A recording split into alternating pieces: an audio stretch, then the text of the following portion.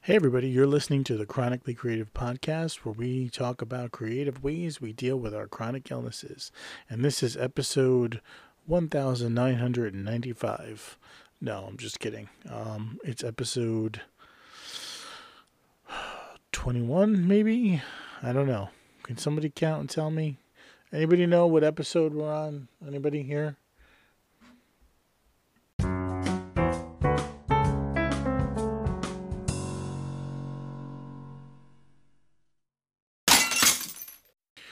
Well, hopefully we can get someone to clean that up. Anyway, yeah, we're just hanging out here. It's Saturday, and I figured I would just talk about what people do with chronic illnesses on Saturdays. And sometimes if we're having a good Saturday, we help out around the house, maybe do some planting, potting, flowers, gardening. Maybe we just watch movies. Maybe we do some housework if we're feeling well. If we're having a really bad Saturday or Sunday, we just kind of lay in bed or sit in our chair or, drink a cup of tea and read a book. Different for everybody, really. Depends on the chronic illness and how bad it is and the severity of it and things of the like. But weekends are a tough time for people with chronic illness. Weekends usually, right now we're in the pandemic, so weekends are really tough for everybody. But people with chronic illnesses, it's the pandemic, I always say, wasn't really a big shocker or a big adjustment for me because I know what it's like to have to stay home for long periods of time because you're not feeling well.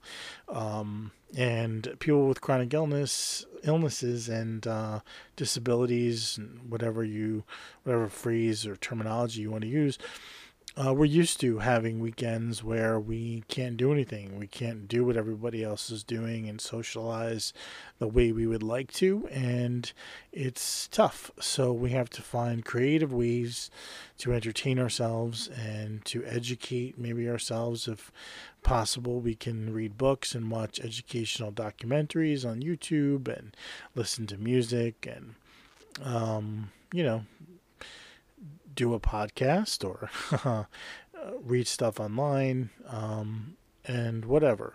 Take up a hobby. So, weekends are not always fun for people with chronic illnesses, and it can be tough. So, if you know somebody with a chronic illness or who's not feeling well, stop by their house. Maybe bring something, either something to eat or maybe a puzzle or a video, movie, a video. Listen to me. I'm dating myself. You can tell how old I am by me saying bring a video. Oh man, I'm not even going to edit that out because I'll just leave it and let people know that, I'm 100 years old back in the old days when we had videos. Bring a DVD. Even that's like outdated now. People are like, I don't know, bring a Roku stick or bring your whatever thing, streaming device that you use.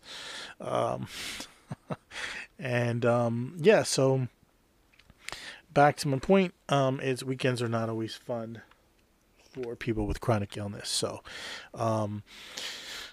if you happen to have a friend or family member, stop by, chat with them, entertain them for a little bit. It doesn't have to be the whole day. It could be an hour or two. It means the world to some people. And or give them a call, Zoom with them. So many different ways to get in touch with people today. It's really like no excuse, I think, for people to get in touch with each other. If you really want to speak to someone today, there's like 10 different ways you can contact them. So, I don't know, pick your favorite one. Facebook, Instagram, uh, text messaging, email, Zoom, Skype, whatever. But just say hi is all I'm saying, and see how they are, check on them, see how they're doing, and that is it for your public service announcement today.